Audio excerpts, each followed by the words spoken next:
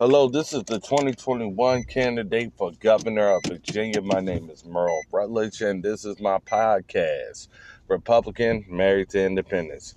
Okay, yesterday got brought to my attention the Court of Appeals has granted an appeal in regards to the Journy Snead murder trial, which basically hangs in the balance his conviction based off of testimony from his 3-year-old that was used in court and whether it should have been allowed or not, due to the fact of incredible, I could say that, appeals handling by attorney John Greenback. The appeal is now granted. Now, this doesn't let Journey out of jail. The conviction is not overturned. It basically just says a 3-judge panel will now actually hear the arguments in regards to it. And Greenbacker has 14 days, to basically respond back with any kind of exhibits or evidence that he would like to present in regards to furthering his client's appeal. Now, Journey Snead is convicted of murdering his own grandfather, Floyd Leslie Crider, in cold blood, and using some kind of weapon to basically hammer or bash in the back of his head in regards.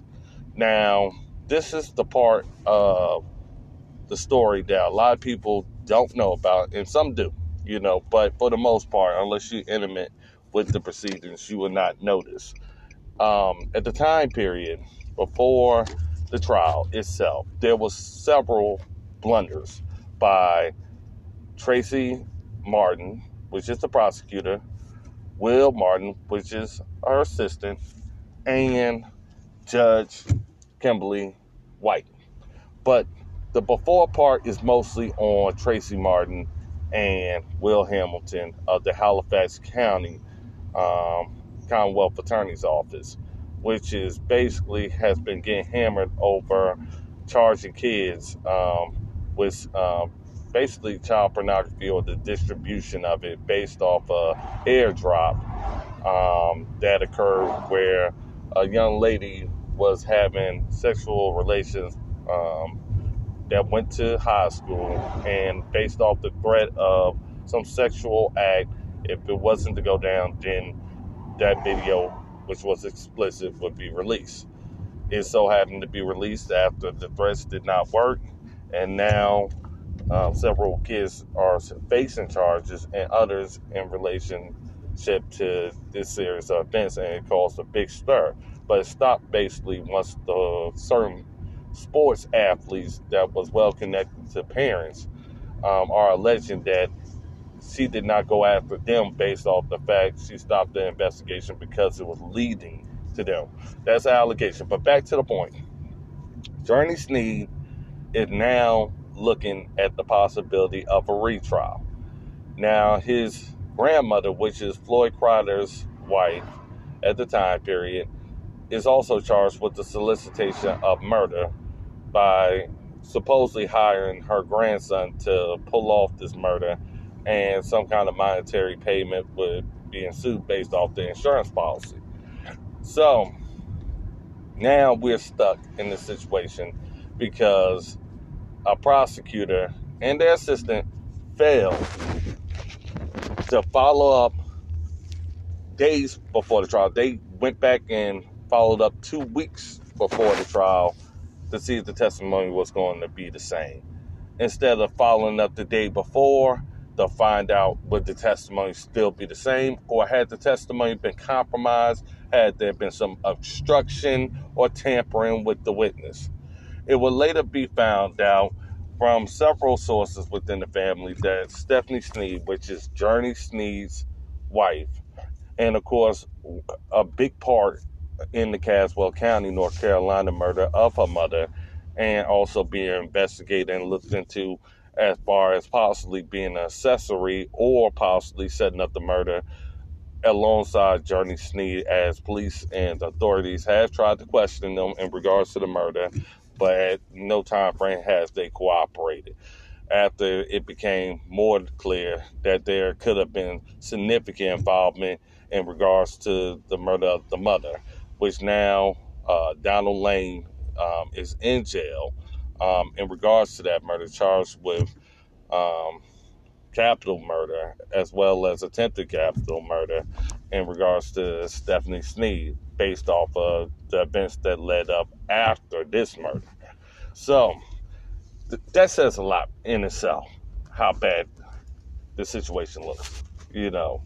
And given the parties involved, is beyond ridiculous that you would mess up and bungle a case that you thought you already had won, but failed to do your due diligence to follow up with key witnesses, especially a young girl, which is 3 years old, to see if there has been any tampering with the witness before they gave out testimony in court.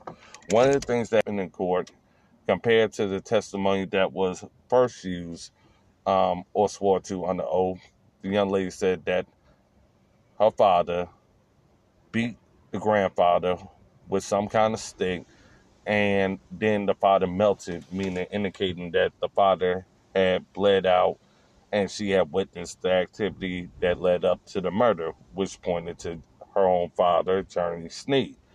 Now, when it came down to the trial itself, and the first day of trial, which actually just shocked everybody, um, the testimony would switch off, where the girl would say, "I do not know nothing, I do not know nothing," repeatedly, in regards to anything she knew about the day of the murder, upon being questioned again by the same forensic examiner, as well as other experts who had observed originally the girl indicating Journy Snead had murdered the grandfather.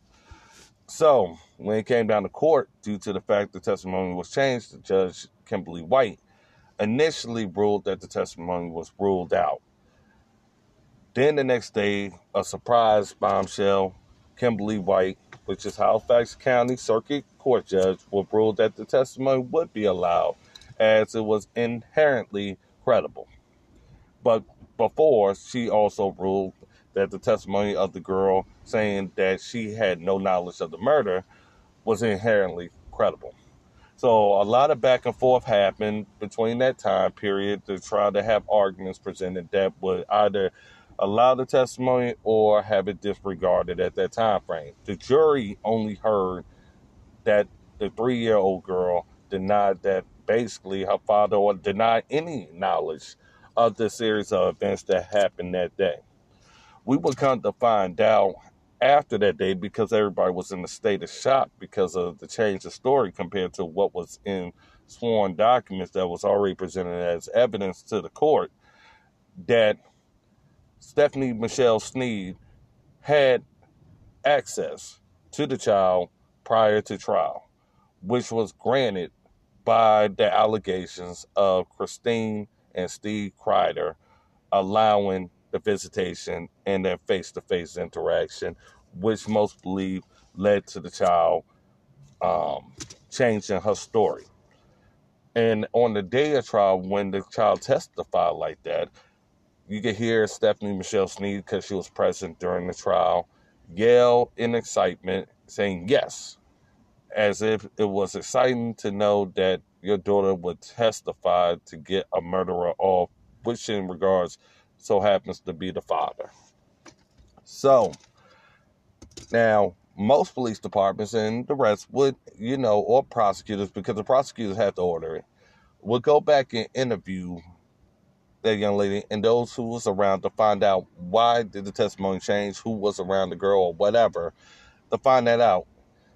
But due to the fact there was already an order in place for Stephanie Snead to already be away from this young lady until this trial was over, and it showed that she had no participation in this murder, as she was being investigated, as she had misled authorities numerous times about her whereabouts, as well as, of course, directly after the murder on the same night, telling police that there isn't going to be no trial, and asking for all the personal belongings, especially money, that belonged to Floyd Crider, which was the murder victim and Gloria Crider's husband, and asking for full permission to take over his estate and his affairs immediately after the murder, which you would figure would be the dumbest thing to do, especially if you're looked at as possibly a suspect.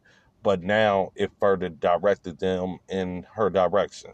She has not been charged yet with accessory to the fact of this murder or anything connected to this murder. But search warrants will show that, of course, she has misled officers over and over again. And it's as scary as it comes on how this girl feels about life and also how she can play with life as well, especially off a post after the murder even happened, talking about how he was the best grandfather and all this other stuff. Another placate to basically divert attention from her and her husband and Gloria Crider.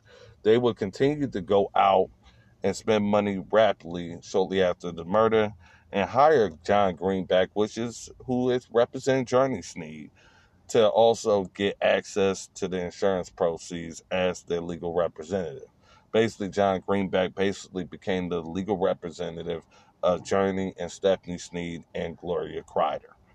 So it's a lot riding in regards to this whole matter because they were suspects during the time frame, and how they got access to the insurance money baffled police. But I'm pretty sure looking into the background of this, there is more devil in the details. But the fact of the matter is, yes, Journey has a chance for a retrial. Doesn't mean it's going to happen. There was other evidence presented that led to the conviction, but also it is a matter for the Court of Appeals to address at a later date. We will be keeping people informed and on notice of any changes or any decisions that come up in regards to this case. As now, the thing looks like it will be going back to trial for a retrial. I would hope that Gloria Crider and Journy Snead in a retrial would be tried together, as they are both tied into the series of events. Most would say, why wasn't Journy Snead and Gloria Crider's trial done that way in the beginning? Who knows? But due to the fact there is a guideline through the circuit courts from other attorneys that says that a case must be brought to trial or it violates the speedy trial doctrine, which can bar prosecution. So now we are faced with now new reporting and news from the NCHEA in regards to this matter, but it doesn't give closure to the families. Now the families have to go through all of this again. Very big possibility because of the right of confrontation clause, which was quoted in the newspaper, yourgv.com, which has been reporting about the case along with me to make up the true series, which has mostly became a Lifetime movie beyond measure. So to know my reaction to this whole thing, blame the prosecutor, Tracy Martin and Will Hamilton, and blame Kimberly White, the Halifax County Circuit Court judge, who quote-unquote knows the law, but got shown the law again, wrong again, for this mess happening now. So now everybody's on pins and needles about what the result may be. But one of the things in regards to the trial that was brought into evidence was a jail call, which Journy Snead admits that his daughter was there present when this murder took place. So that's going to be hard to get around.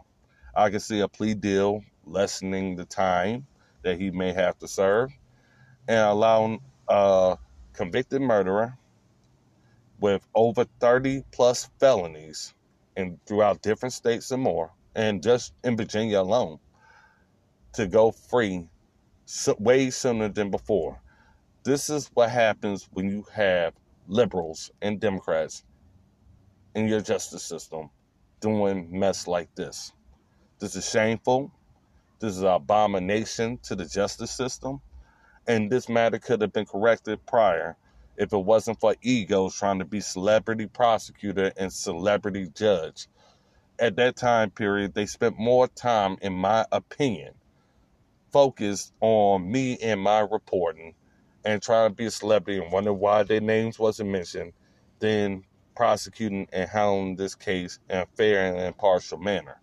And in some respects, I have brought up the fact that Kimberly White should have recused herself from this case, as it took her personally and by violation of First Amendment rights for reporters and news journalists to try to intimidate, harass, or try to get them to impede their reporting based off of her sore feelings. This is Merle Rutledge. This is my response to that mess of Journy Snead being granted an appeal, because I kind of knew it was going to happen. But the fact is, the trial ain't over. It just means it just began. And the problem with that is, if anybody knows me, I'm going to end up finding out more. So this ain't really a bad thing. But as he faces a retrial, we may actually have Stephanie Michelle Snead finally locked up as an accessory to the fact. Because there's information that is out there that's known by professionals that basically the right person, the right time, and the right forensic examiner will have Stephanie Michelle Snead in jail, along with Journy Snead, her husband, and Gloria Crider, Journy Snead's grandmother, who orchestrated the murder of Floyd Leslie Crider. And I pray that justice will be served. Thank you for listening to my podcast. This is my response. Republican, married to independence.